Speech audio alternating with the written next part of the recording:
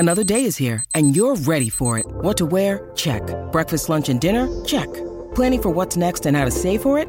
That's where Bank of America can help. For your financial to-dos, Bank of America has experts ready to help get you closer to your goals. Get started at one of our local financial centers or 24/7 in our mobile banking app. Find a location near you at bankofamerica.com/talktous. What would you like the power to do? Mobile banking requires downloading the app and is only available for select devices. Message and data rates may apply. Bank of America N.A., member FDIC. You are listening to the new Mutual Audio Network. Welcome home. The following audio drama is rated PG-13, suggesting that children under the age of 13 should listen accompanied with an adult.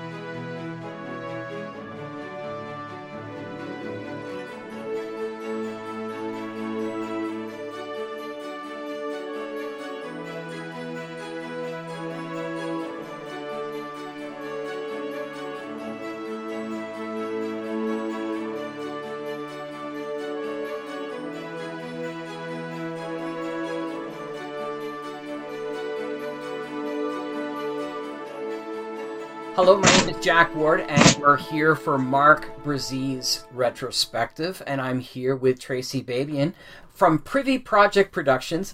I can almost barely say that with the 3 Ps. It makes it easier for acronyms, I'll tell you that. But you might know them from Carlson Chronicles trilogy, as well as Everyone's Night Terrors and other great shows. So Tracy's been really helpful, specifically in the Mutual Audio Network recently, bringing herself and other actors to talk about the Hans Christian Andersen project that we have, and recording some of Hans Christian Andersen's earliest fairy tales for people to listen to during our Saturday Story Circle. In the meantime, I'm really pleased to invite Tracy to talk about her memories with Mark Bruzee. Tracy, how are you today? I'm doing great. How are you doing? I'm good. Thank you so much for coming in. When did you first find out about Mark? Like, when did Mark and you cross paths? Probably about 6-8 months ago. Oh, wow. So fairly recently, when he was sick, you were saying earlier. Yeah, I didn't realize he was sick at the time, and he didn't really realize he was that sick either, to flat be honest with you. And he'd agreed to do the voice of Rupert Trask from his original series, The Darker Projects, Star Trek Lost Frontier. So right. And I was excited, you know. Yeah. Were you trying to recreate Lost Frontier and new shows? No, actually, we were doing a crossover series with Darker Projects to get the voice of Rupert Trask back in our dimension. So it was we were excited, but nobody knew he was that sick. You know, love his little heart. Him and I talked. Good Lord. Early in the mornings when he'd get up and do his paper route at 4:30 in the morning, right? He'd get up and he'd jabber with me and he'd tell me all kinds of stuff he was working on. And I'm like, okay, that's cool. And we were actually going to do a swap. He'd come to my show and I'd go to his show, and I never got that chance to his show either. So that's too bad. It was sad. Who contacted who at first? Did you contact him, or did he find that you were looking at doing stuff in Star Trek as well? Well, actually, I contacted him. He knew about me working with Darker Projects as well as with Eric Busby doing Star Trek Section 31 files. I was the actual computer voice for that podcast, so it was kind of fun. Yeah, that's a great series. Yeah. So you've been working with Darker Projects in the past. How long have you been involved in audio drama yourself? Let's see, LibriVox for over 10 years. and then Eric Busby for at least the last two. And then I was getting ready to retire. My husband's already retired, and we didn't want to just sit there and, fade away to nothing and croak, so to speak. So we decided to do our own think tank called the Carlson Chronicles. So was that an Jerry idea? Huh? Was that an idea that you had beforehand, or did you just come up with that as when you were talking through stuff? Actually, that was an idea that had been rolling around in Jerry's head, who's the author, by the way, for quite a long time, at least 20 years. And we'd been talking about doing books and whatnot. And he's got these books written. So then we started tearing them apart and putting them into script form. And that's been a trip because the first 2 to 3 chapters, we forgot to save everything. So now I got to go back and recreate the book. Oh, so no. it's a trip. That's okay, though. I know those situations all too well. That's terrible. How many episodes do you think you'll have of the trilogy? Because it is called a trilogy. Well, right now, we've got almost 30. And we've got, I don't know how many for this book. There's probably going to be at least another 30 for this book. Wow. And then the third book is probably going to be about 40 to maybe, he's saying at least 60. So it's going to be quite a few episodes. We got a heck of a cast helping us, though. That's awesome. This is going to be a huge undertaking. This is, like Leviathan Chronicles undertaking. This is a huge. Oh, I know. I love Christoph, man. He's a trip. Yeah. I talk with him periodically as well. It's a small world in doing podcasts in the VO world. So, for sure. You know how that goes. Totally. So Mark was going to be involved on helping you with your show. Right. Was he going to be involved in writing or acting? Did you have other roles other than the Star Trek Lost Horizons character of Rupert? Actually, he was going to come across and not only help with the VO work as the voice itself, but he was also going to help us with some of the audio engineering. And he was going to help us with a couple of the scripts. So that way we would have Rupert Trask correct. And he got to see the first script and he was excited. And then he got sick and he goes, I really can't do this. I'm not feeling too well. So I'm going to turn you over to Paul Lavelle. Right. And that's how that started. So. Yeah. Oh, that's too bad. He was in the process of, I'd sent him one of the scripts and he was excited because I had gone back and re-listened for the umpteenth millionth time on the Lost Frontiers episodes, and I had his character down pat. Oh, he was really surprised. So he was actually looking forward to doing the voice work, but then, like I said, he got sick. So, and he said, "I'm so sorry, I can't do this." I was like, "No problem." And he goes, "Well, go talk to Paul Bell. He was my replacement because he'd gotten to the point where he couldn't sit for very long at a time." Right. It makes sense. Yeah, it did. And how would you describe, if somebody had never heard of Mark Bruzee before, how would you describe him as a person? You said you were spending a lot of time chatting with him. I'm assuming that was through type on Facebook. First of all, he's got a phenomenal voice, okay? And I've been kind of following him, with some of his other series that had been going on. There isn't much that I haven't listened to that Darker Projects has put out. If I've missed something, it'd be a shock. But as far as a person goes, he was really very crisp. He was clear, concise, and cut and dried. He was a no-nonsense type person, but at the same point, he loved to joke and have a good time. So I don't know if you remember that about him, but that's what I got. Absolutely. And even his voice, when he come across, we talked several times on Facebook Messenger through the calling service, and he was a trip. Of course, at 4:30 in the morning, he's rolling papers and putting them in sleeves and stuff. Sure. So he had all this mangled sound going in the background. But yeah, he was a trip.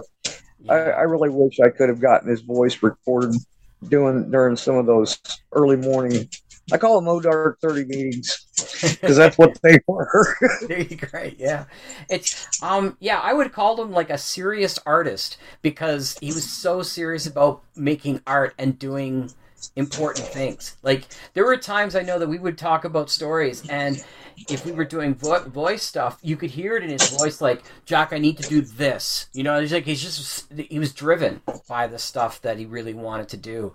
So if you got his attention and you got his excitement about characters, that's awesome. He was talking about his latest project where, of course, he let me know right off the get-go that he was married to his partner. And I was like, I don't have any problem with that. My daughter is also gay, so I understand. Sure. We have quite a few on the cast as well. Right. Right now. But he goes, okay, that's cool. It had to do with, he was doing a podcast and doing with all of these kids that were also gay and wanted to lend their voice to let's get our voices out there in the gay community. And he wanted me to come in as a straight person working as like a mom for one of the kids. And I was like, hey, that's great. I'll do that. No problem. It sounded like a lot of fun. I don't remember what the gist of the background was behind it, but I was game to help him. I didn't mind at all. Yeah. That was his company, Leap Audio, that he was. Yes. Leap Audio. I was just looking forward to working with him. As far as I'm concerned, him and Mel Blanc and the rest of them, they are the founders of voiceover work that we do today. So it was kind of neat to know that I was getting to work with one of these founders because I'm new into it. 12 years, I'm still new into it. So you never learn enough about the craft to say that you're an expert. I'm sorry, it's just no way around it. And that's one of the great things is the fact that we're all doing this together. And we're all learning from each other. And I've been really grateful just to get to know you in this past couple of months. Like when we connected and you just jumped on the Hans Christian Andersen, suddenly we had so much in common to talk about other things and other possibilities. And thank you so much for right now. You can hear in Tuesday Terrors, Everyone's Night Terrors, which is a great series. And then Carlson Chronicles, I'm looking forward to getting into Wednesday Wonders, and that'll be so much fun too. So okay, great. Yeah.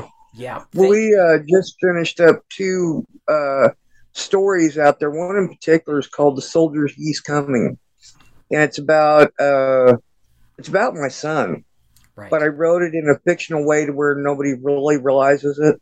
Right. And it talks about PTSD and how for almost 3 weeks I went through and was fighting with him to keep him alive because he kept wanting to commit suicide. And in the storyline, it says that he died, but he didn't, thankfully. I have that for the Sonic Society when we have our new series coming in September for those who want to listen to it. Yeah. Let's see. We've got Moonbase Hope Colony. We're fixing to launch that one in October. Great. We've got a couple slots open if somebody wants to just do pro bono work. Awesome. We had 3 people just quit, which opened up. See, Marcus had 2 spots, and then Kevin, we went through and have gotten his role as being played by a 16-year-old kid. Oh, wow. So that's kind of cool. Yeah. He's excited because his mom's doing one of the voices on her show, too. So this is going to be his first time doing voiceover work, so he's super excited. I'm kind of excited to hear how he does. And then we may have one coming up with we've got a guy out there. He's our number 1 fan.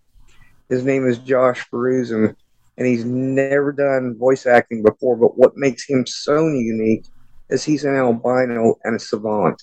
Oh, wow.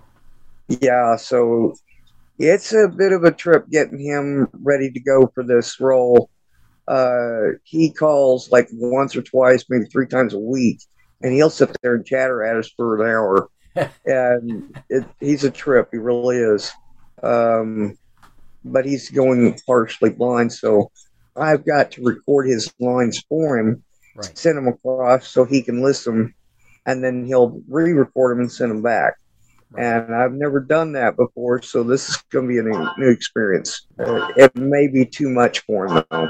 I love the fact that you really love to work with people who are trying to do more voice work or trying to learn what it's like. And that's awesome that you're there to help people with that process. Because sometimes you can get too busy doing your own productions. Like, I don't have time to train somebody new, but you're great to be able to let people try. And that's an awesome way to be as a producer. I really appreciate that.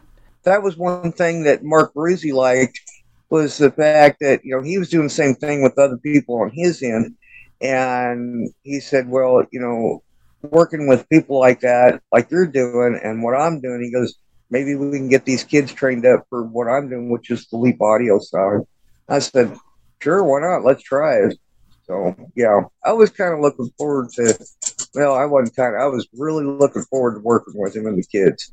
Yeah. Because he had a bunch of, kids to their mid-20s working with him. So no, it was a real loss.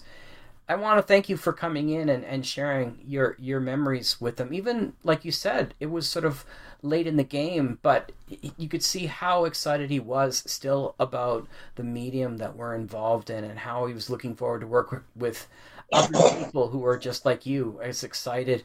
I don't think 12 years makes you a neophyte by any way, shape, or form, but it's nice to know that you have that same kind of thrill of the medium of audio as many of us do. So what do you have for us to listen to today that would represent something that you and Mark worked on?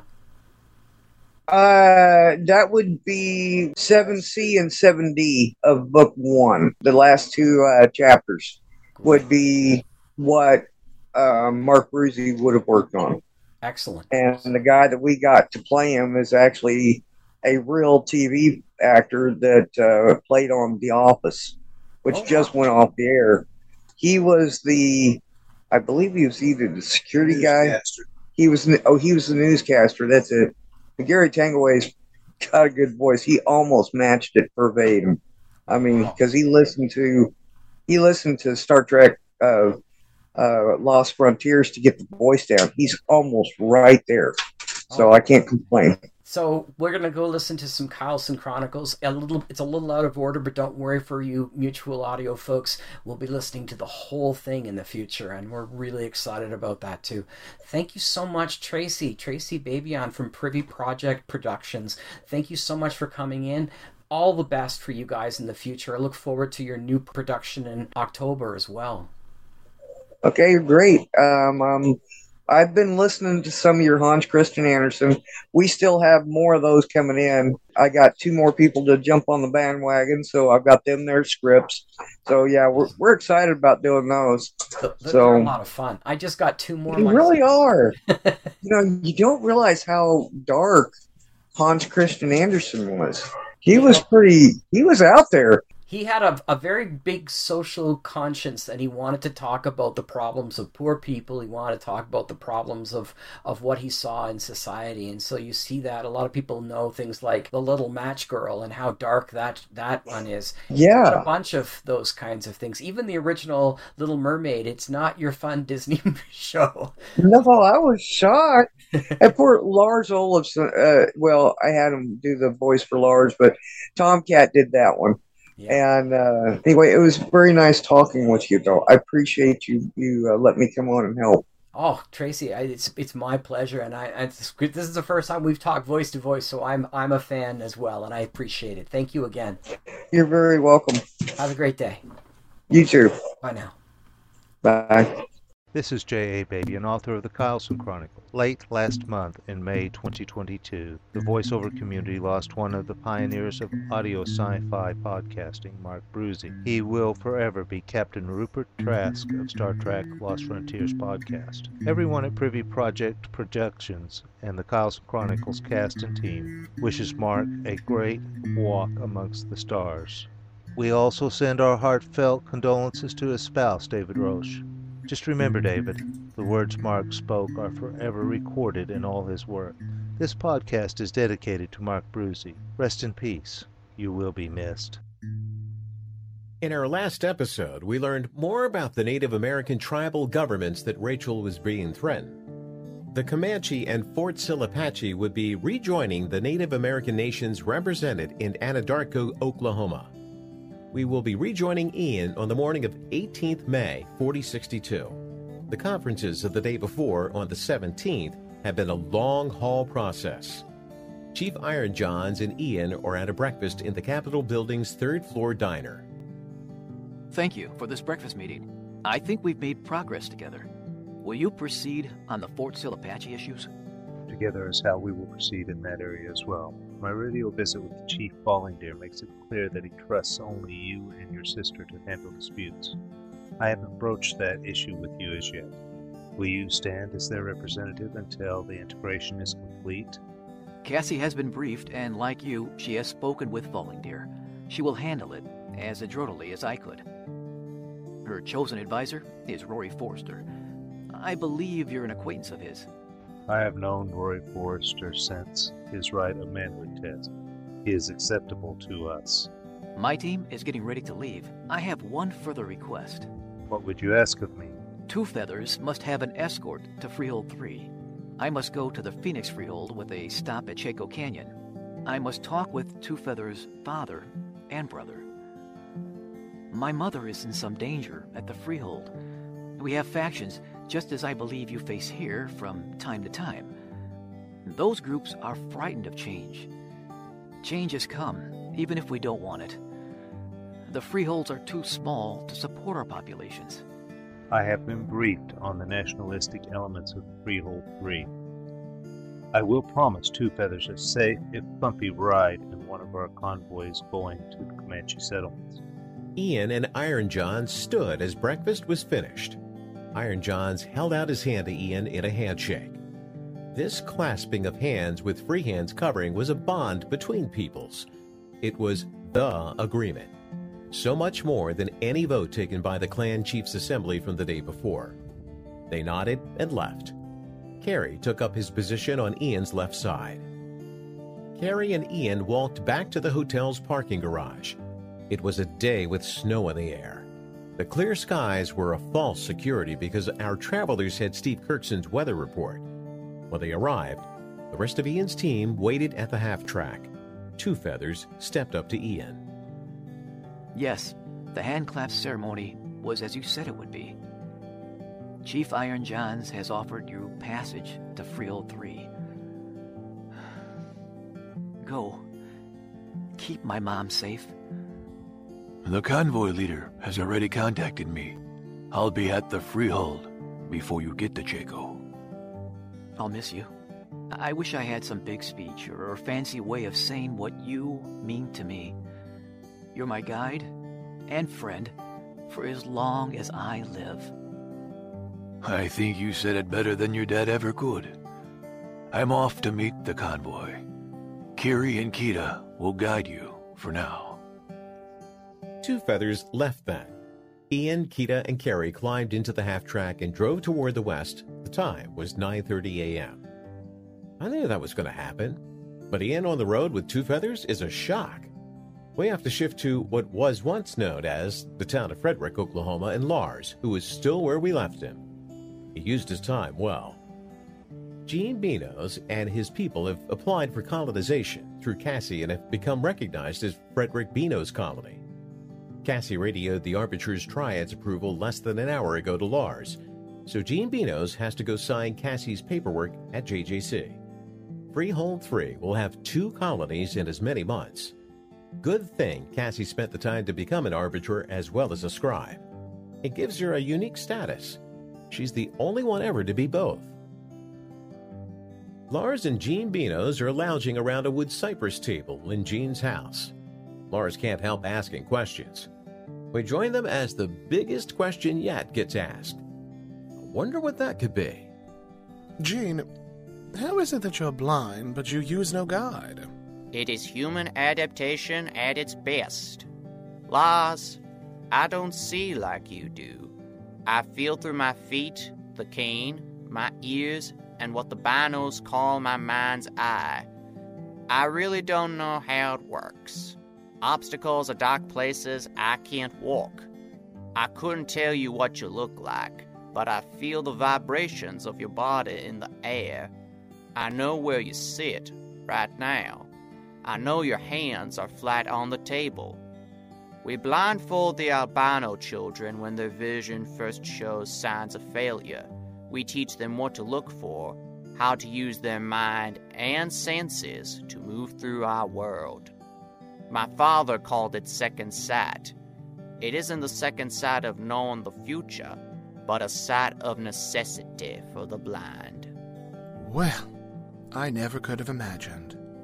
Can you teach it to our blind people? I don't know. None of us have ever tried with any other blind folks outside of our little colony. Tell me about Cassie Robeson. Cassie is a force of nature. You do know that she's Ian's twin. Well, let's see.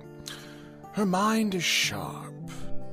Cassie is the first person to be both arbiter and scribe. Like her brother Ian, she is taller than most freeholders. She's a bit over 5 foot 10 inches tall, has reddish-brown hair that is long, is normally pulled together and banded with a leather hair barrette and hardwood stick through the back. She has ice-blue eyes that seem to bore into one's soul. I can't imagine anyone ever successfully lying to her.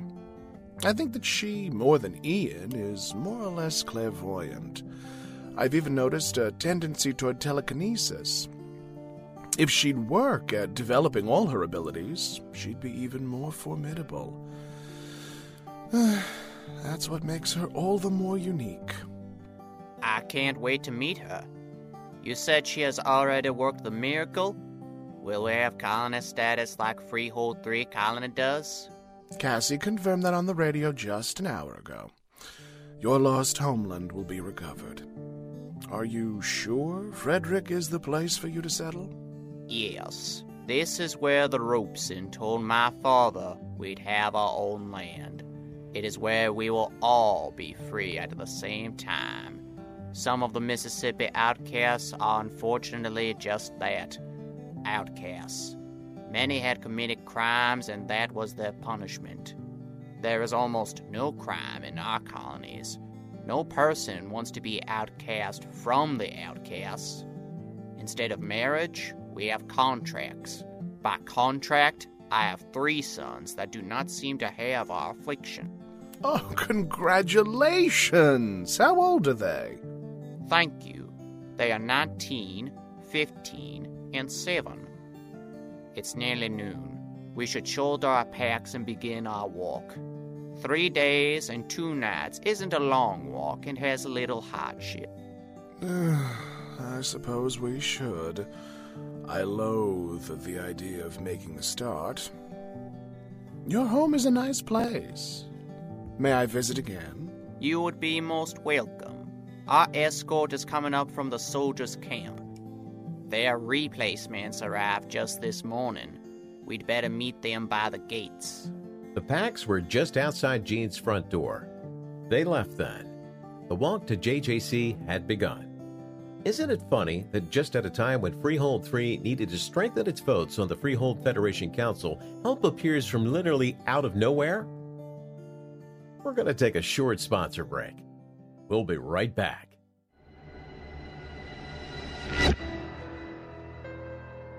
Imagine the world around you is nothing but an illusion. Creatures of legend wage endless wars between shadow and light, but you never see it.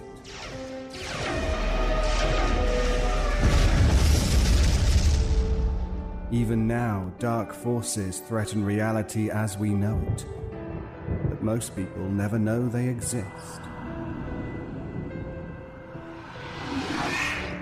This is the world I walk in. I am called Byron, and these are my chronicles. The Byron Chronicles, available at ericbosbypresents.com, iTunes, Stitcher, and everywhere else podcasts are available.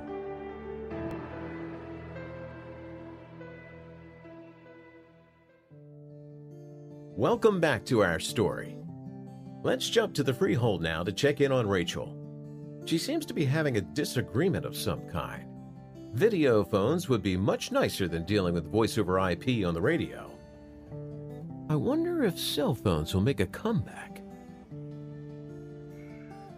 Rurik, you can't be serious. It's against the Freehold's charter to dissolve the Elders' Council at Black Sea. To have the Elder Council put under house arrest is probably for the best until Ian can collect them in the near future. I do not understand why you would even want such a thing. There are 3 of you at Freehold 3. I am but one man with children under 10. I must have control to keep people from rioting as we move out of this cave. This Tony Homeperm, or whatever their name is, has begun to erode the values and the controls that kept us alive for 2,000 years. The radio-free Black Sea is supported from somewhere. I need an expeditionary force to crush such heretics once and forever. Aggression and forced compliance would cause the people's desire for freedom of choice to grow. Subjugated people are always unhappy people. They will revolt. They teach freedom of choice when there can only be path laid out by our leaders. I am that leader. I have fixed this uncommunistic chaos that they have blasted into our homes. I've cut any transmission lines from the outside to our country's homes. We are a commune of Russian peoples, not a chaotic mass of undisciplined humanity. I will not stop until I recovered the greatness of the Russian Empire and the USSR. Our Communist Party is the only proper governing force. One party and one Russia. I'm sure you don't want to enslave others. History shows many totalitarian Russian rulers. Personal freedoms are critical to societal well-being. By disbanding the Elders' Council, you take that path once more. It will be glorious. One Russia, a commune of equals. No capitalist or elite classes. Everyone in unity, following their party line, behind me as their leader, and free to make Russia great again. I see. That's a pipe dream. It would be ripe with corruption. You'd take what you need by force and deny the people any choice. We'll speak again of this. I think your dream will be a nightmare for many. Join us. Sitilia and I would welcome you as a subordinate state. Rurik, no. We are dedicated to individual freedoms and will condemn any who seek to force their beliefs on others. Wow, what a schmuck. I think it's time to find a big stick. That's an argument that has gone on for a very long time. How is Ian and the other scribes going to be able to deal with such tyranny? Rachel's got her work cut out for her. Cassie, Kelly, and Don Wilson are in James O'Brien's office. O'Brien has a blueprint laid on his desk.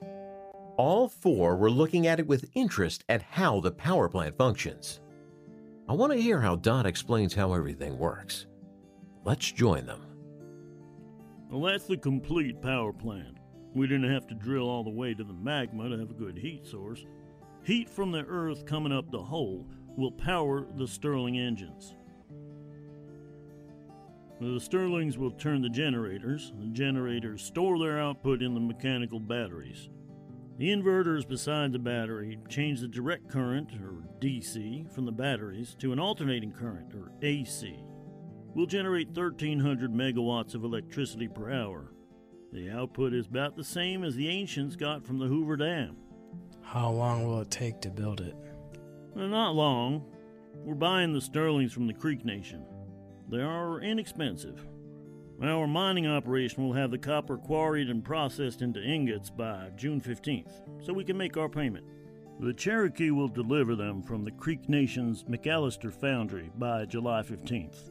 Freehold 3 has the inverters manufactured now.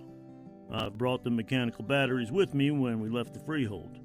We'll have the power plant up and running by the end of August. It's enough power to support every freehold and tribal settlement currently existing in North America. Well, she's right, but only after that bank of 200 batteries is full. For the freehold and JJC's use, it's overkill. For now, we have demand for less than 1/4 of our capacity. Most of JJC's income will come from selling the excess power, while people spread out across North America. Do we have any other customers besides the freehold? The expansion at the Foresters Quanah Parker settlement will be more than their 6 aging windmill generators can handle. They've started trenching and laying the copper cable. QP will be online before our plasma conduit will have connected us to the freehold. Scribe Bobby April contacted us last week as well. It seems that the colony they're establishing at the old Carefree Arizona town site would like to contract with us for power. Phoenix Freehold, or PF, hasn't got the capacity because of their silicate manufacturing power usage. How in the world are we going to get power to them? We're going to go up the down staircase. Power transmission by satellite was new 2,000 years ago, but it's well understood today.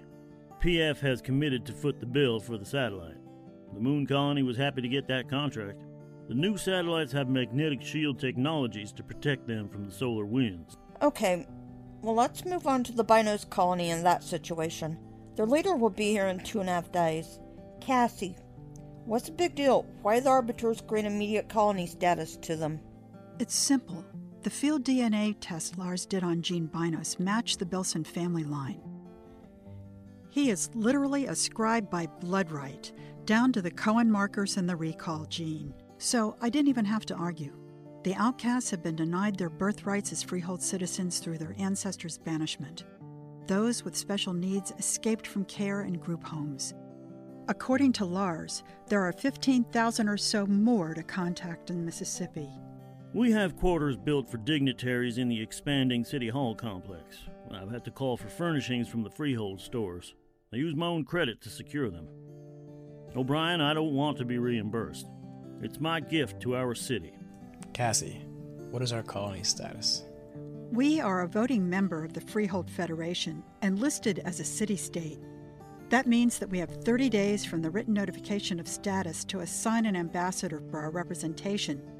Those documents will be delivered with Steve Kirkson's visit. He'll be here the day after tomorrow. Dad will be staying with me.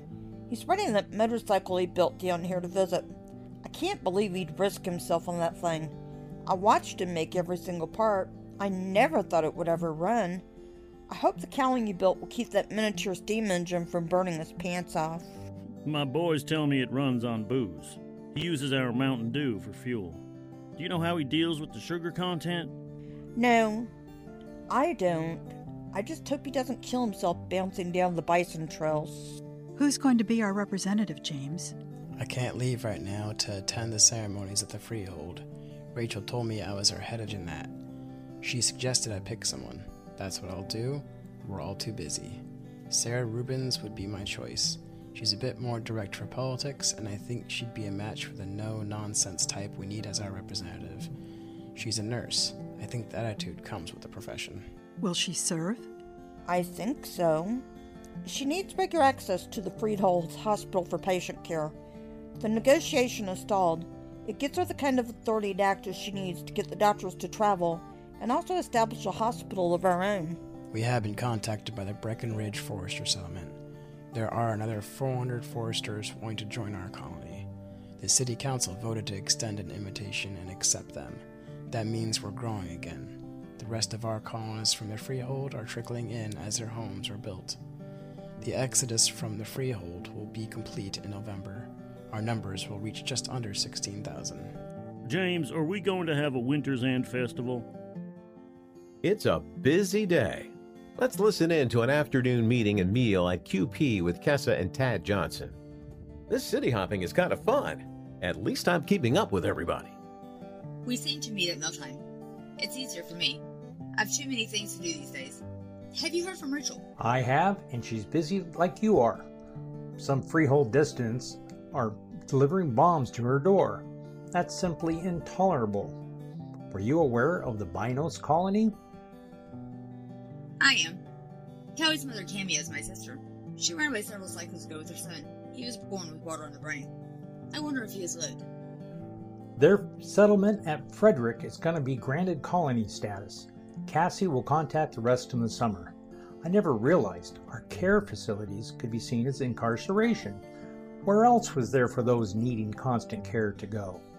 The outcasts are not all disabled. We have had some contact. It changed our system. Forcer albinoism isn't unheard of. But there are clans who see them as demons with magic, to this day. Demons? Magic? I can't imagine. What's worse is the practice of murdering them for their eyes. The eyes were supposed to grant the person who took them second sight.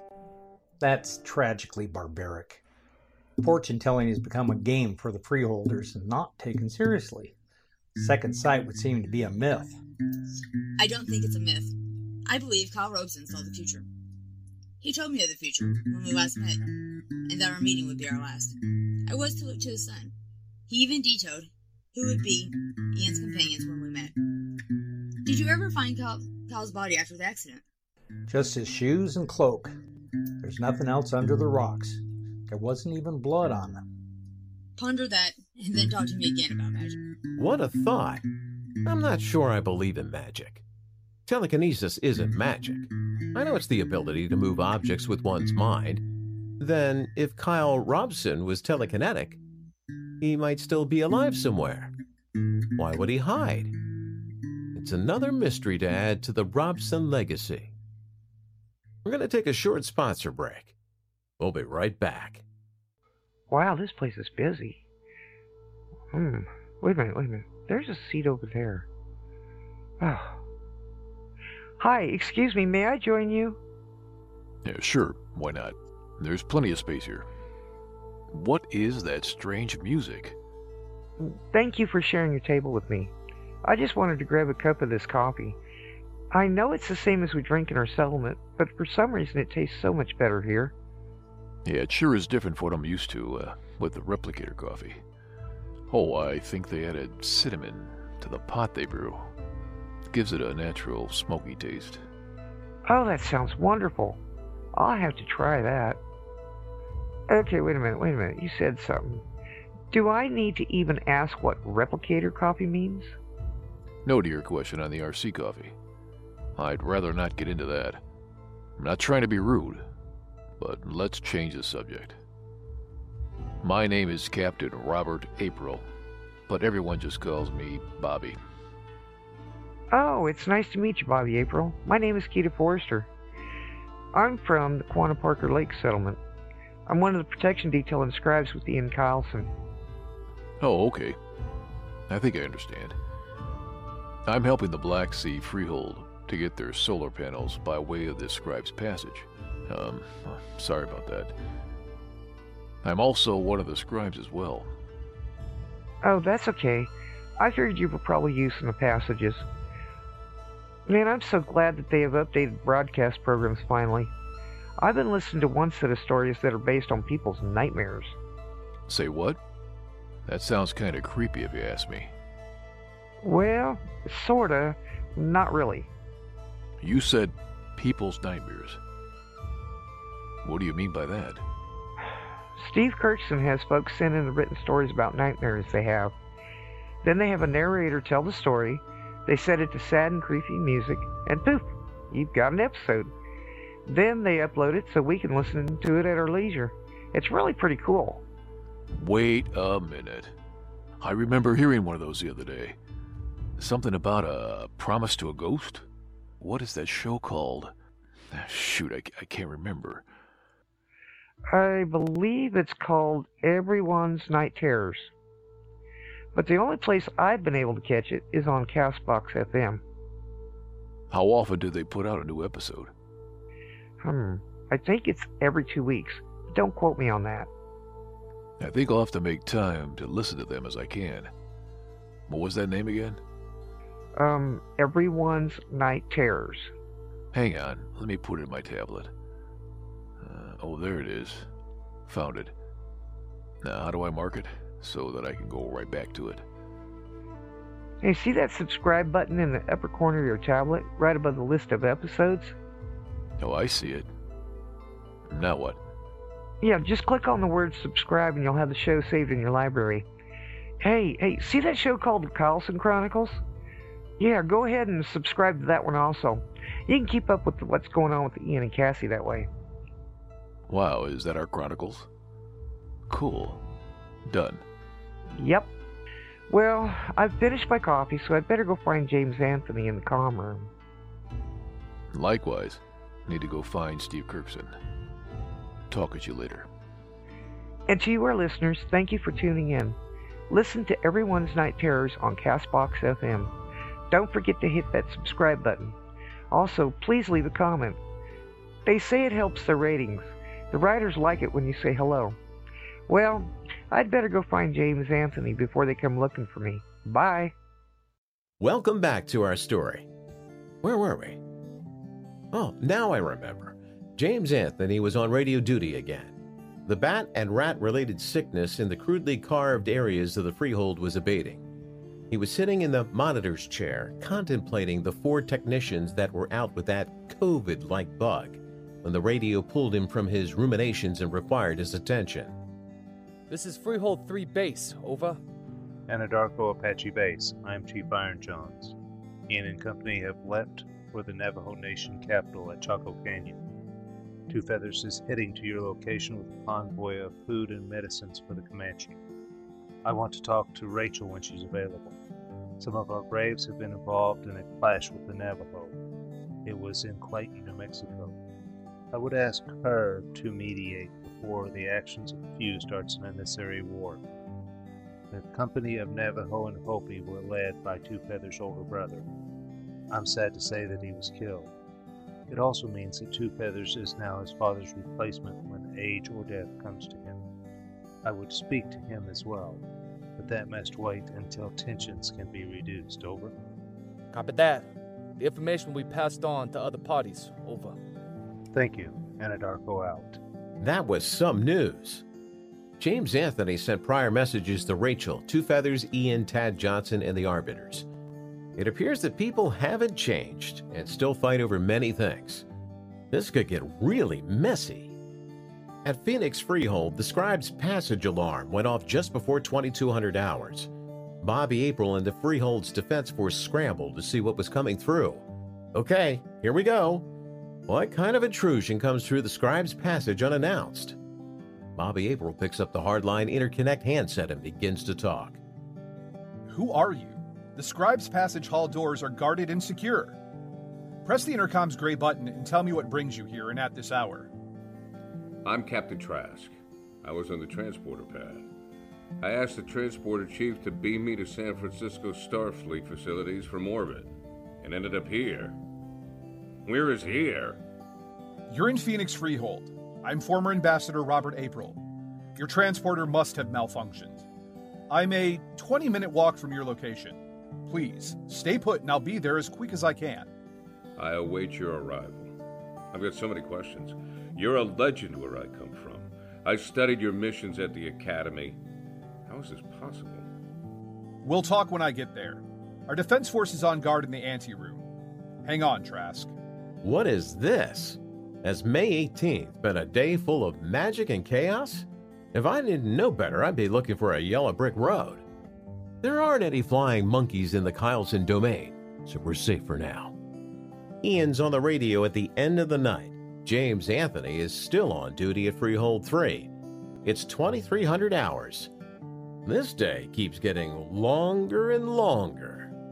Wanderer to F3 base. Over. This is F3 base. Go ahead. We're in what was Eric, Oklahoma, and stopped for the night for the record. James, can you have my condolences put into a formal, transmittable letter to Two Feathers on the death of his brother? Over. I will. There's also a formal announcement from Cassie concerning the Bino settlement at Frederick. Do you want me to route it to you? I've already sent one to the red boxes for Kirkson's son at your apartments. Over. Casey sent me a heads up. K2 up at my apartment. We'll file and record it when it arrives. I've got to stop calling him K2 and start calling him by his name. Any news on Two Feathers' arrival time at Freehold 3? Over. The convoy has stopped at the old Cache Town site for the night. Two Feathers called it in himself at 1930 hours. They'll be here tomorrow at 1700 hours or so.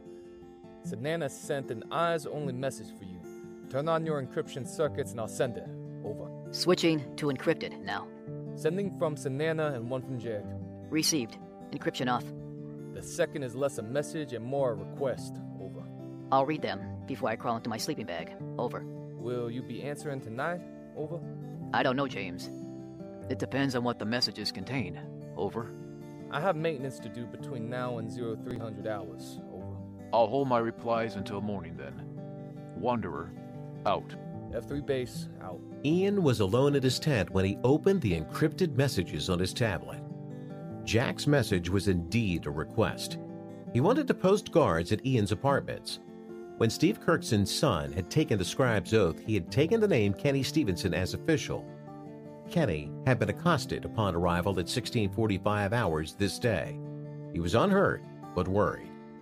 Ian keyed an auto-send message to Jack, authorizing protection for Kenny. It took Jack's request a bit further, but Ian didn't want Kenny hurt. Sienna's message was a relay from Bobby April in Phoenix. He told of the unexpected arrival of Captain Trask. Ian keyed an acknowledgement and closed down the tablet for the night. Jack Bilson and Steve Kirkson were in the Defense Force offices. It was nearing midnight. Jack had wanted James Anthony to attend as well. That didn't happen, as James was manning the radios. Let's see what's going on at such a late hour. Ian's request for a detail to protect your son arrived 20 minutes ago. I'm nondescript men in plain clothing to set watch. Ian made it official. That's a relief. That means neither of us has to pay the watcher's wages. It falls on Ian.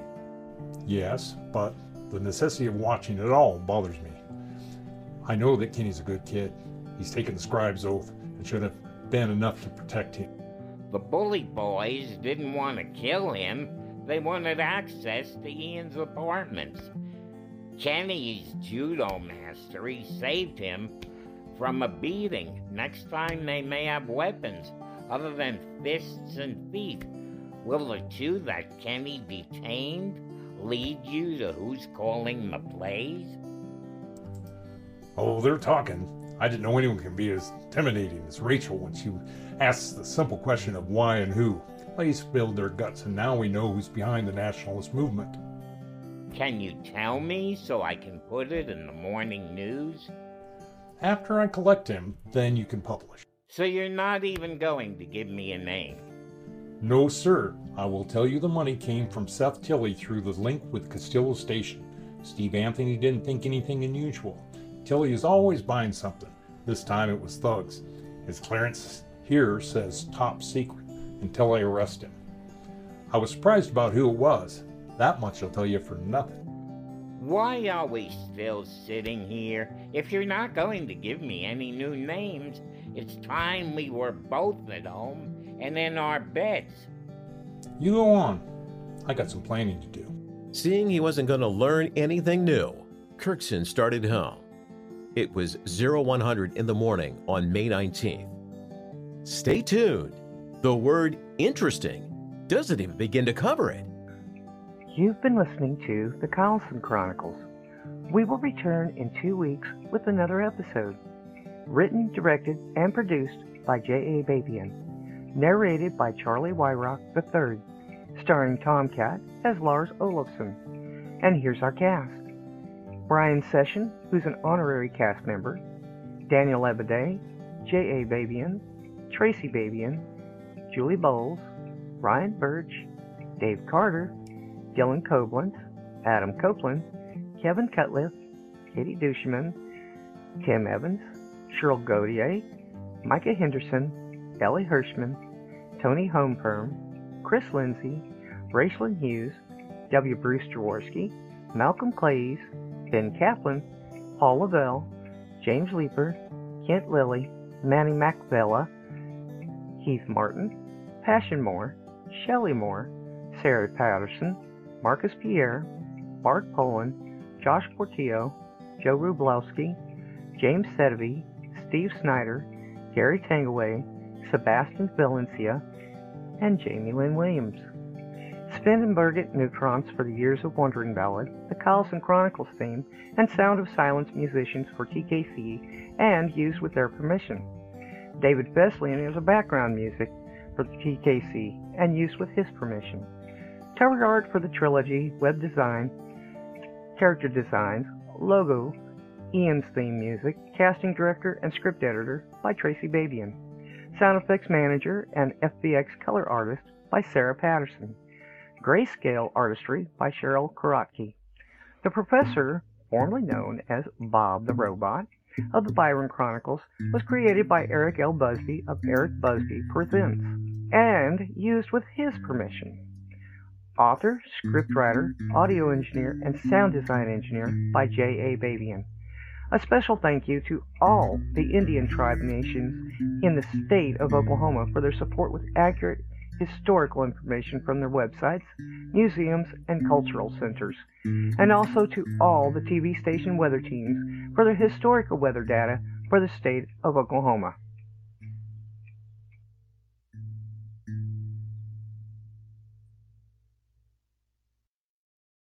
This podcast is dedicated to Mark Bruzee. Rest in peace. You will be missed. Welcome back to the Carlson Chronicles. Special guest appearances in this episode are Tony Hoperm as theirself and Gary Tanguay as Captain Rupert Trask. In our last episode, we learned that Rurik and Seth Tilley are planning to rule the reborn world. Two Feathers' brother has been killed. Don Wilson has what he needs to bring electricity to all of North America.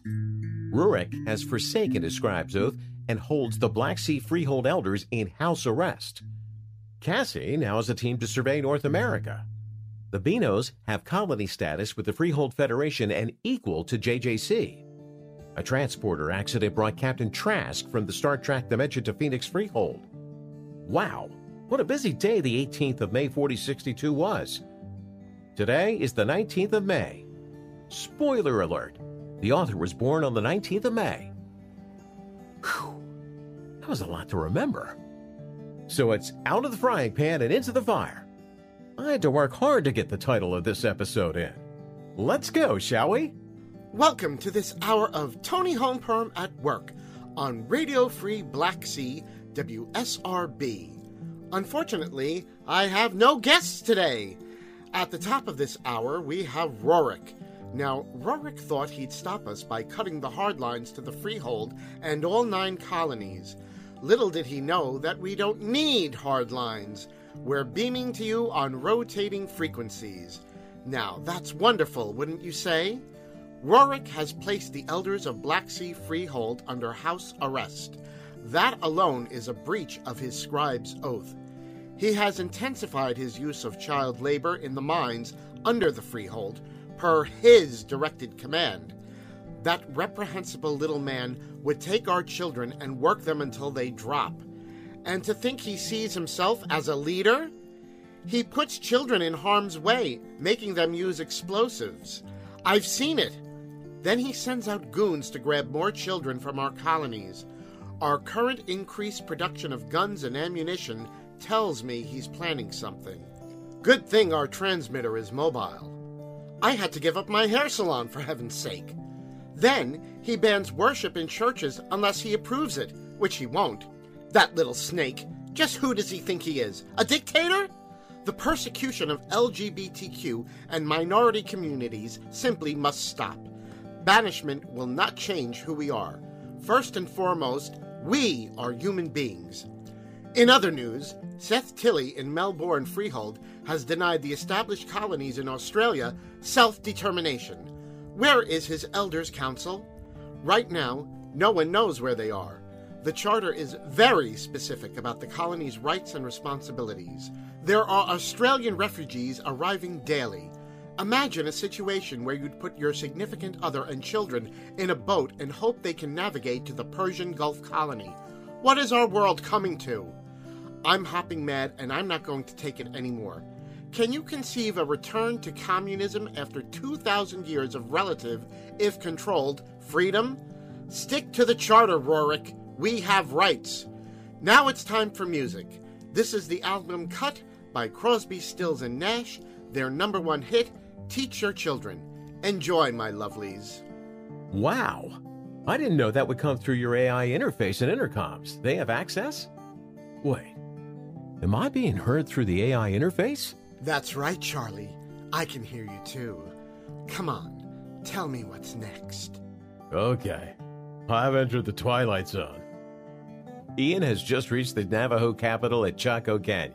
The scene is chaotic, with people going about their daily lives. For once, Keita let Ian drive the half-track. Now I know I'm in the Twilight Zone. When the sheep have moved out of the way, turn on that wide boulevard at the T intersection. That will take us to the Grand Kiva. For all of us not up to date on Pueblo or Hopi culture, a kiva is a Hopi word used to refer to specialized round and rectangular rooms in modern pueblos. Modern kivas are used by tribal ceremonial associations. In this case, it's the seat of government for the Navajo, Pueblo, and Hopi. Archaeologists assume that ancient kivas served similar functions. Chacoan kivas are round, usually semi-subterranean and built into great houses.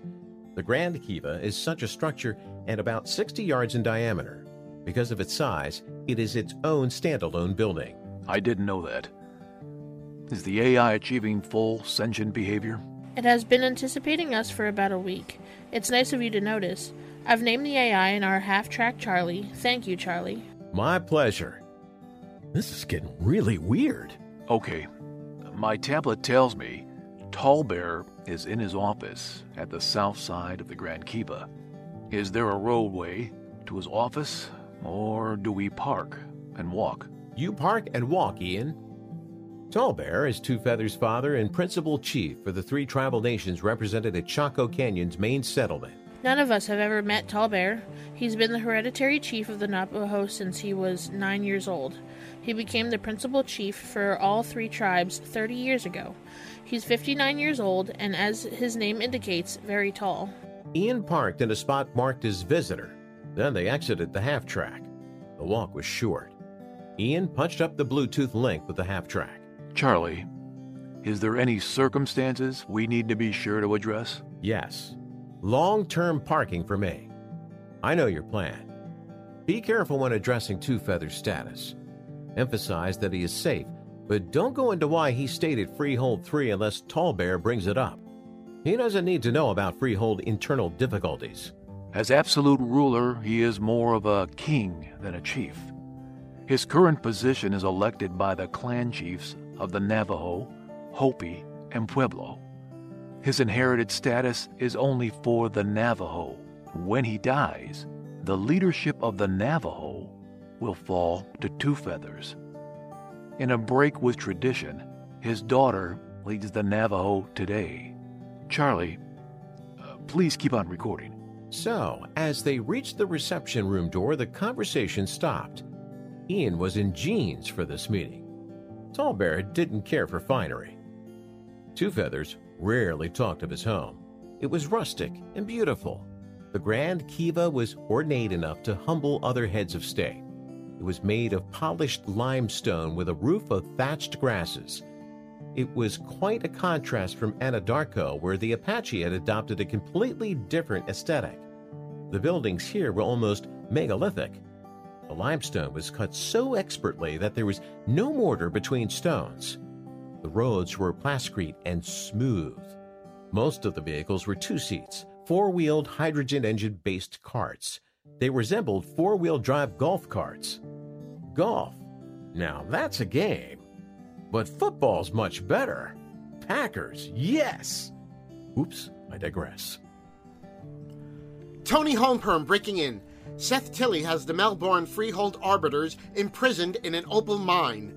His audacity has no bounds. The snake! Crippling the opposition will not help your cause, Seth. Now you've gone and done it. The other scribes will deal with you for breaking your oath. Now where was I? Oh, that was breaking news. You heard it first from the Black Sea Radio Network. So, back to Tony Holmperm's Seeking Beauty with Makeup, using my Arisme fashion makeup palettes. The AIs in all the freeholds resounded with Tony's breaking news, even interrupting Steve Kirkson's morning show from Freehold 3. I've got to get back to business at Chaco Canyon. There was no bell button or door knocker on the transparent door. On their approach, it opened automatically. It was cool inside. The doors silently closed behind them. Ian tapped his tablet to be sure I was still recording and no electronic dampening field would impede that function. 3 chairs slid out from panels that disappeared back into the walls. Two Feathers told me of how his father loves to create drama. That seems at odds with the direct personality types I've ever met. It's his way. Kisa doesn't like Tallbear very much. She said he'd use anything he could to unsettle his guests, so calm and patience would be my suggestion. That would fit Dad's assessment. So, it's time to sit and wait. Just as they sat down, another hidden door in the west wall retracted noisily into the wall itself. What a showy place. It's no wonder Two Feathers didn't like home. He's less impressed with technology than anyone I've ever met. Sorry to make you wait, even briefly. Ian, you look more like your grandfather than your father. I'd still recognize you from my memories of him. Come, it may be a bit early for lunch, but I've had it set anyway. Share a meal with me. I thank you for your welcome. I can always eat. Good, because we have a great deal to discuss. My son made it clear to me that he would like to stay at Freefold 3. I agree, because he doesn't need to be involved with the clan chiefs just yet. Tallbear's office seemed to have no walls at all. It was like you were sitting on one of the local peaks and looking down into pine forest-covered valleys. Since there weren't any large forests around Chaco Canyon, it has to be holographic projectors in the floor walls. They took seats around a well-appointed table. Thank you for seeing us. To be direct, I want our continued good relationship to continue. We have a situation where two scribes have broken their oaths and seized power in their freeholds. As chief scribes, I have to act. I would like to leave our half-track here and use the scribe's passage at the ruin of Old Chaco for immediate transport to Phoenix Freehold. I saw this one coming. Steve Kirkson's news and weather radio keep us informed. Great idea of using radio after it has been so long disused. I think we'll have to copy that means of distributing information. There is a government parking facility to the north of this complex. You can park your vehicle there. None of us have ever been given access to the scribe's passage. I'm sure we can find a way for it to be used. Especially now with the Apache sniffing our borders. I was glad for the face-to-face talk with the Apache chief Iron Johns. Your mother mediated that meeting. There will be no war over stupidity. I am pleased to hear war has not come to you and your people. I will act to keep war from harming mine. Seth Tilly and Rurik must be removed. Scribes do not dictate the peoples that they serve. The faster you act, the less difficult that removals will be. I'll send a runner to notify our braves who guard the Chaco ruins that you are coming. How is my son? Two Feathers is fine. He's at the Freehold with my mother, handling some coordination necessities for our mission. We thought we'd have more time to deal with Rurik and Seth Tilly. My son will have a new title added to his resume. He will be notified that he is now our ambassador to the Freehold Federation. It will mean that he will stay close to his chosen home at Freehold 3. Would my son be angry if his sister was to ascend to be chief of the Navajo in his place? Sir, you should talk directly and honestly with your son. He is my friend and guide. Changes always happen. He is a proud and vital man. It is as your companion that I see his future. His sister can do the jobs required of the Navajo chief. Only Two Feathers can help safeguard all our futures as your companion, our ambassador, and play the kind of politics that we would see as nothing but games. It is in this capacity that he could do the most good for his people. I understand. You will speak to him of this, I'm sure. I will. Our older radios will not let me see his face when we talk. I'll go to the Phoenix Freehold when this crisis ends. That's when we will talk. His posting as ambassador will happen sooner than that, I think. Good.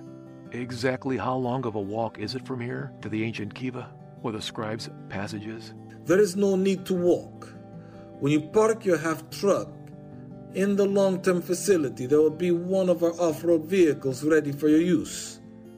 One of the soldiers will bring it back. I've got to cut our meeting short. I'm due at communications to talk with the Pueblo chief responsible for my older son's death. I understand. Be safe, and peace be with you always. Ian, Carrie, and Kita rose then, and the automatic doors opened for them to leave Tallbear's office. Now outside, there was a sigh of relief after the meeting with Tallbear. It seems he was a statesman first and a father second. I really don't know if that's reassuring or not. Kita drove the half-track to the parking facility. Ian and Carrie walked the 100 or so yards to where a big six-wheeled vehicle sat ready for their use. Now, in a chamber below the ancient kiva that was in the old Chaco ruin, Ian, Kita, and Carrie were preparing to use the scribe's passage. Ian pulled out his tablet and sent a message through the AI link to Bobby April at Phoenix Freehold. Scribe April's reply was that the door was open and he was standing by. The three of them walked through the door single file with Carrie in the lead. Welcome to Phoenix Freehold. It's nice to meet you in person. A conference has been scheduled as soon as Reed arrives from the Cornwall Freehold. My wife Sarah will guide you to the main conference room. She's mute after the changes brought about from our first trip through the Scribe's Passage. Do you know sign language? I do. Ian signed a greeting to Sarah. Surprises are many today. Sarah signed back her welcome and gestured for them to follow. As they walked, Kita began signing to Sarah as well. The conversation lagged when they reached a double iron wood door. Sarah indicated she would not be in the conference, but would go organize refreshments, nodded, and left. Ian and Kita entered the room. Reed Stanford arrived next. Cornwall Freehold's scribe was a wiry man with an unmanageable helmet of curly black hair and a ready smile. Ian had only talked to him on the radio. In person, he was a charismatic and dynamic person who exuded authority. He took his assigned seat as Bobby April arrived. We're all here. I'll open the meeting. Ian, your plan is sound. Taking Rourke and Seth into custody will have to be done at the same time. Kanana reported the Forrester team is at JJC and ready to enter the Scribe's Passage on your command. They will join you at the Black Sea Freehold. Captain Trask will join your party as an observer with your agreement. Within moments, the Apache Guard unit will join Reed and I at the Melbourne Freehold. I know that it has been done before, but I'm unsure of the mechanics involved with redirecting the anomalies to a location of our choosing. Well, it's done by focusing on an individual and not a place. You should be able to see Rurik as you step into the event horizon. He's most often in the Black Sea Freehold's gymnasium. He runs the 400-meter track for an hour each day. You did get his mind touch from your last meeting. I could find him easily, so a 10-soldier escort should be more than enough. Is everyone familiar with the electrical stunners we'll be carrying? All parties have been briefed and are comfortable with their weapons. Is there anyone else that we should include in these actions? I've set the messaging of our political leadership to coincide with the opening of the Scribe's Passage doors. When we've captured Seth and Rurik, we will meet on my Scribe's hold. Sinana's there and easy to locate in the passage's chaos. The Arbiter Tribunal has been chosen and is waiting with Cassie at JJC. We will hold them to account there. I've set the AI overrides on all the Scribe's Passage's security doors. They will open for each of us. Tony Hopern's identity and access is also set. Tony, are you here? I'm here, Ian. I'll be broadcasting to the AIs in question when you alert me. That should block a warning from being sent from the Black Sea Freehold to Melbourne. Thank James Anthony and Steve Kirkson for the instructions on patching into the AIs. I didn't know they were all connected. Makes radio relevant again beyond entertainment. I'm defiantly in your corner. Lead on, McDuff. The Moon Colony is going to use its satellites to block any transmissions from the Black Sea and Melbourne Freeholds. It's a redundancy that Ian and I have requested. How is it that we Forresters have come to be involved? This would seem to be a Freehold Federation matter. The Forrester seat on the Freehold Federation Council was granted in an evening session last night. Kessa and the Forrester Confederacy have equal status with any Freehold or colony. She's accepted, and the Forresters are now part of everything we do. That will allow the scribes to remain outside of politics when the operation is complete. Ambassador Johnson and Kessa will arrive at JJC within the hour. Who is on the Arbiter Tribunal? Larry Mikeson, Lilith Forster, and Eugene O'Reilly are the members of the tribunal. Cassie will act as prosecutor. Rorik and Seth will be offered counsel before the trial. Looks like we're ready to go with this. Ian, getting Eugene out of Arbiter's Cloister at Cornwall is quite an accomplishment. He never even comes to the public kitchens for meals. It's time then. Let's do it. Everything is set for Operation Frying Pan. It's time for a sponsor break. We'll be right back.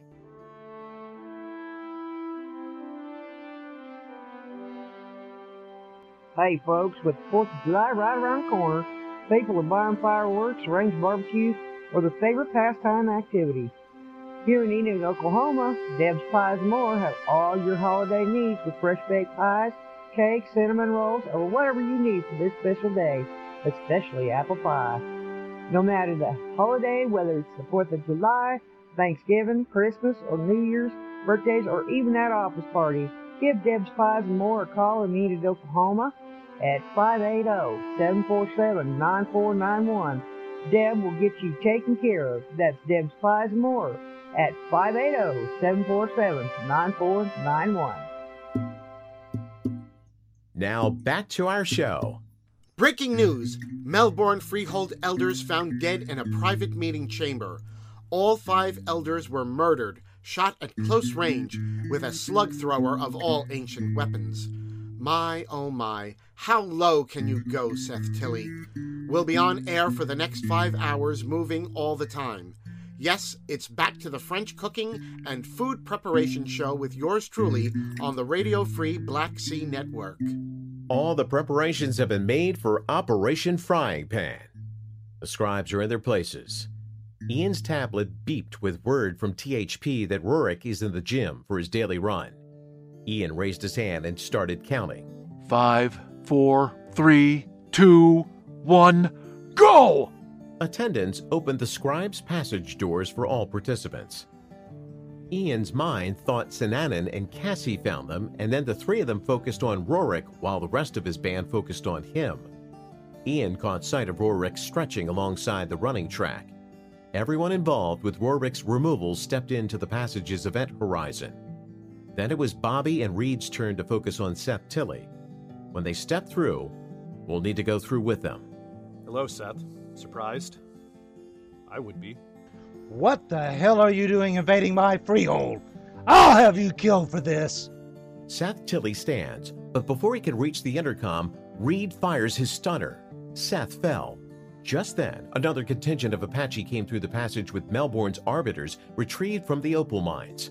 The Apache then bound Seth Tilley's twitching form. I'll take him back for trial. Reed will stay here and figure out how to restore order. This is a sad day. The lead arbiter just nodded. Then Bobby April and the 2 Apache guards holding Seth Tilley upright left through the scribe's passage. It's time for us to move to the Black Sea Freehold and find out what's happening there. You can't be here. I secured the passage so no one could use it but me. I am here, and you will come with me willingly, or I have you shot and drag you back to JJC for trial. Never! Have it your way, slimeball. Rorik dropped like a rock. Carrie stepped forward and secured Rorik with nylon ties. Cassie and Ian looked toward Sinanan. They were shaking their heads.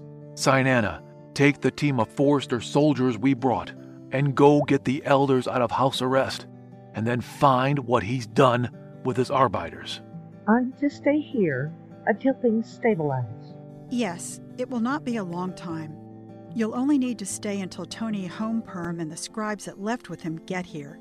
Then signal one of us and come home. Gladly. It was Tony Homeperm. Crepes are dead easy to make. When you roll the crepe around a fruit compote of your choice, they are simply heaven, darlings. Oh, this just in. Seth Tilley and Rorik have been captured and will be taken to Freehold 3's Jed Johnson colony for trial. Go, scribes, go! You rock! Before we get back to cooking, here is We Will Rock You by Queen on the Free Black Sea Radio Network. Now that that's been reported, Ian, Keita, and Carrie, along with the 2 Forrester guards, headed back into the scribe's passage. All raiding parties were to meet at JJC. That's where Ian came out focusing on his mom and 2 Feathers. With Rorik and Seth Tilley in the JJC holding cells that had been built especially for them, All the rest of the scribes are gathered in the multi-purpose room at Ian's house. Dropping in on them could be very interesting. This is the first time since Karn Cohen's time that we've had all the scribes in one place. I'm glad to put faces to those I talk with all the time. Those tiny little screens tied to the VoIP calls don't do anyone justice. Do you find it hard to be both scribe and arbiter? Not really. Most of the disputes are handled by Larry Mikeson. I'm at the beginning of the arbiter journey, so I draw the prosecution's role. Does every operation undertaken go as smoothly as this one? No. Only one other time was any scribe removed. Karn Cohen was a good bit rougher when we caught and exiled Annie Sharon from the Phoenix Freehold. She was implanting binaural circuitry in the children of the Arbiters. That was when the last of the original Phoenix Freehold scribes died. Most of us don't know what happened, but our Level 9 labs were used, and a new family of scribes was born for Phoenix Freehold. They were educated at Freehold 3. Karn's son Jacob held the post at the Phoenix until their birth and education was fully completed. Those labs haven't been opened since then. There were eugenics wars fought in my universe and genetic enhancement was outlawed. That it seems commonplace here is troubling. Khan Noonan Singh happened here as well. What is amazing to me is that he never rose to be a dictator here. He died with his people in 2033. He hadn't tried to conquer his neighbors, but embraced peace, Buddhist style. He was almost a polar opposite here in our universe, Trask. I'd like to learn the history of this parallel universe. However, I would prefer that it was 5 days from now and I was back on my Enterprise. I know that books turn to dust when taken from one reality to another through the scribe's passages. So, I see no easy way for you to study our past. Would it be possible for me to come back when my tasks are done in my reality? That would be a choice only you could make. Are there others like Captain Trask here in our reality by accident? Yes, I know of 3. You've not met Roland Stevenson. He and Scribe April are the only 2 living at this time. Charlie, are there others? Yes. Rachel, there were many incidents recorded. A scientist called Doc Brown was the first, but what he found was a surface world that was dead. Boy, I could get used to talking with all these people quite easily. Well, thank you, Charlie. That was the infamous day of May 19th, 4062. The scribes stayed the night in the JJC Guest Dignitary Quarters, or GDQ, as the acronym is used in this time frame. It's now May 20th. Lars, Gene Benos, and a squad of troops walked into JJC. It's interesting to realize that there was nothing here the 9th of May, and now just look at it. Urban sprawl overtakes the flats and shorelines at JJC. More news at 11 p.m. Gene, what do you think? I think it's wonderful. 10 days and boom, there are over 6,000 people here. I wish more of the Binos would have come with us. Frederick Colony was the name granted by the Freehold Federation Council. I've already confirmed with the base station here that our radio call sign will be FC. That is progress. Steve Kirkson's radio show confirms that all the scribes are here. We'll go to Ian's hold first. I can introduce you. Thank you, Lars. You're a good friend. Shouldn't we wash the dust off before we go to Ian's? My things are in the room I keep at Ian's. If you like, I can take you to your room in the government dugouts. I'd like that. Thank you. That's just what they did. Lars wasn't sure exactly where the rooms Gene Benos would use were located, in the dugout and the unfinished city hall. So they walked up to the front doors. Don Wilson was wandering around putting the finishing touches on the rooms that each visiting dignitary would use. Lars saw him and called out, Don! Over here! Oh, Don! Oh, I'm glad you're back, Lars. Who is this with you? This is Gene Binos. He leads those who established the Frederick Colony. Oh, welcome to JJC. I'm Don Wilson. My students and co-workers sometimes call me the chief cook and bottle washer. I supervise those who keep the lights on and the toilets flushing. If what Lars says is right, you do a great deal more than that. Lars, you've been telling all our stories again. Only the ones that have happened in the past 30 years. Don and I went to school together. He was a tutor to many struggling math students. I was one of those, and in return I helped him learn to conjugate sentences. Sounds like good memories. Don, do you know where I'm supposed to be staying while I'm here? I do. I'll walk with you there. Lars needs a bath too, but his digs are up the hill. Once you're done, ask the AI to page me and we'll walk up to Ian's together. Lars, go get cleaned up. All the scribes and most of the arbiters are here. I'll see Mr. Binos to the cabin when we've both had a wash. What do you think, Gene? Go on, Lars. Don here will guide me. We'll get to the gathering much sooner if we stop talking and do the necessary 3 S's. I pointed them to the right suite of rooms. No, go on and don't be a mother hen. Gene finally got to clean up. Don and Karen Anthony would lead Gene to Ian's doorstep. Jack Bilson was even there to welcome his long-lost kin. Family is family, and DNA doesn't lie. Oh, for heaven's sakes. It's party time on this late May evening. The water's fine now that the scribes took away the trash. Scribe Sinana is here for now. They are available to all, and referrals to the trauma counseling services go through their office. Elder elections will be held in the new week on Tuesday. I've got a new purple lace dress all the way from Freehold 3. It brings out the color of my eyes. Until tomorrow, this is Tony Holmperm, signing off of the Free Black Sea Radio Network. Seth, Tilly, and Rorik asked for separate trials with a closed-door policy. The arbiters granted their wishes. 2 days of testimony from people at their home freeholds led to a change of plea to no contest by both. Cassie hand-carried the verdicts to Steve Kirkson on the morning of May 23rd. Today's forecast is for snow and a high of 16 degrees. Welcome to my morning show. James Anthony is my guest for today. It's time for news. The trials of Rorik and Seth Tilly have concluded. They will be banished to the wastelands south of the Rio Grande River. The Foresters have taken up a seat in their membership on the Freehold Federation Council. China has again applied to the Freehold Federation for membership. With the loss of their trading partners at Melbourne Freehold and Black Sea Freehold, they are willing and ready to talk about basic human rights. The threat from the Bombay area non-sanctioned freehold has made it necessary for China to seek allies. Two Feathers is now officially the ambassador from the Navajo Nation and an advisory member of the Freehold Federation Council. In other news, the COVID variation infections have been curtailed and a booster recommended to all vaccinated people of Freehold 3. Get your shot and stay safe. Now I'm moving on to interview my guest, James Anthony. James, what is going on with the AI and radio nets, which have been blasting Tony Holmperm from the Black Sea Freehold over our network? Tony Holmperm is a broadcast talent who led the resistance movement in the Black Sea Freehold colonies. We are grateful for their special assistance during the time of crisis. However, they have agreed to limit their usage of the connected AI of every freehold and colony to official channels. Really? I hate to see them disappear.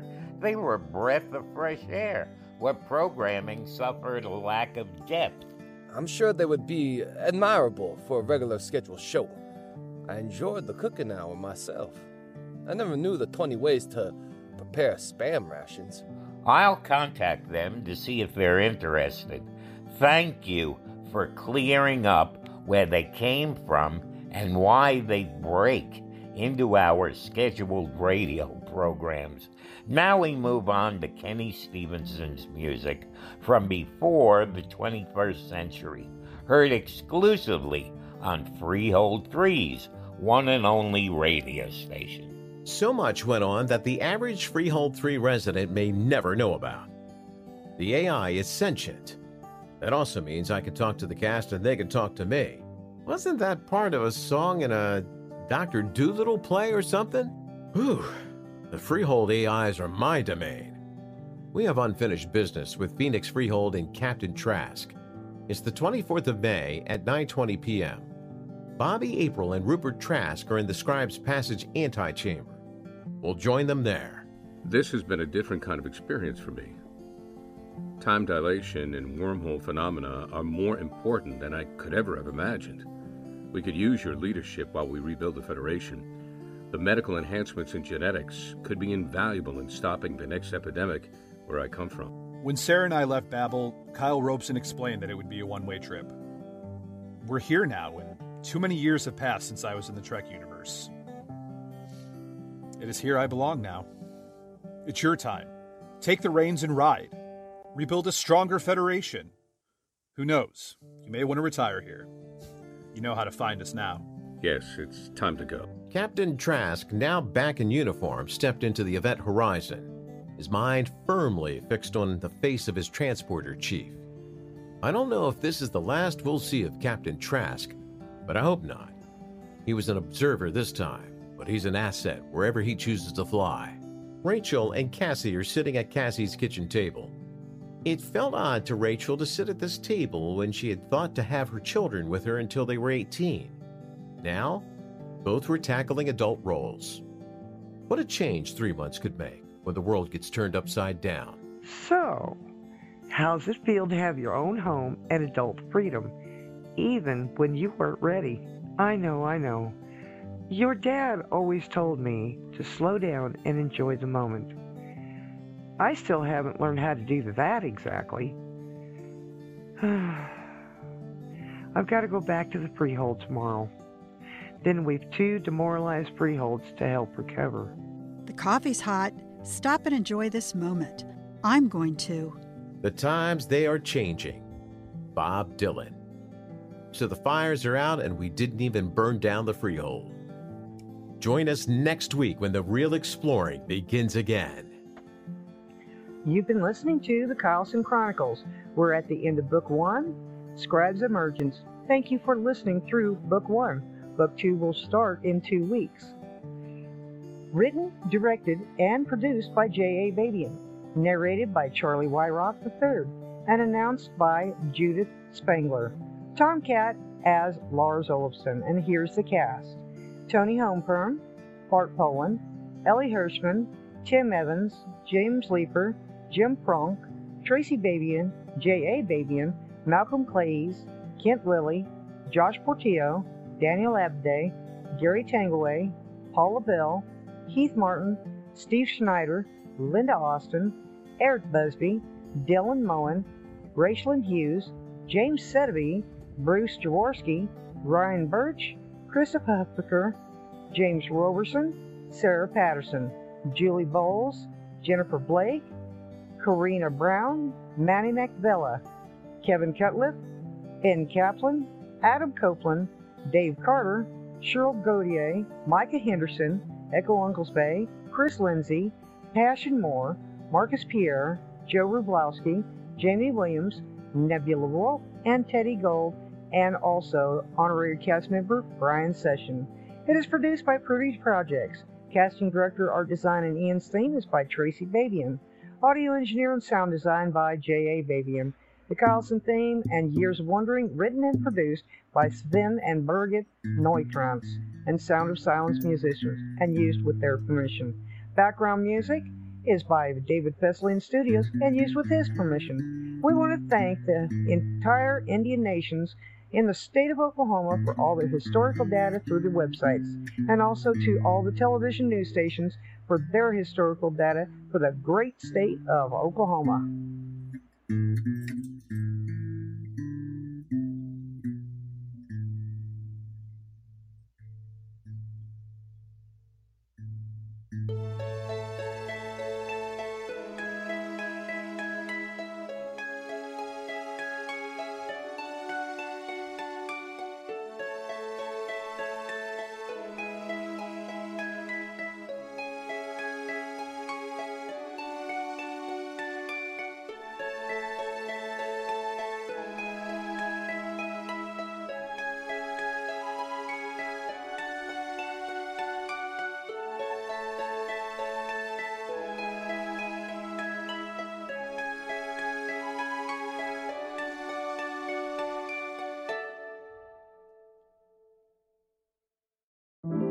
Thank you for listening to Sunday Showcase on the Mutual Audio Network. We invite you to continue the amazing audio tomorrow on Mutual with the Monday Matinee, our weekly series of dramatic, theatrical, classic, eclectic, and live radio dramas. You can subscribe to the full Mutual Audio Network feed every day for the world's largest curated collection of audio drama, or find the Monday Matinee feed in your favorite podcast players. See you tomorrow at the matinee, and thanks so much for listening.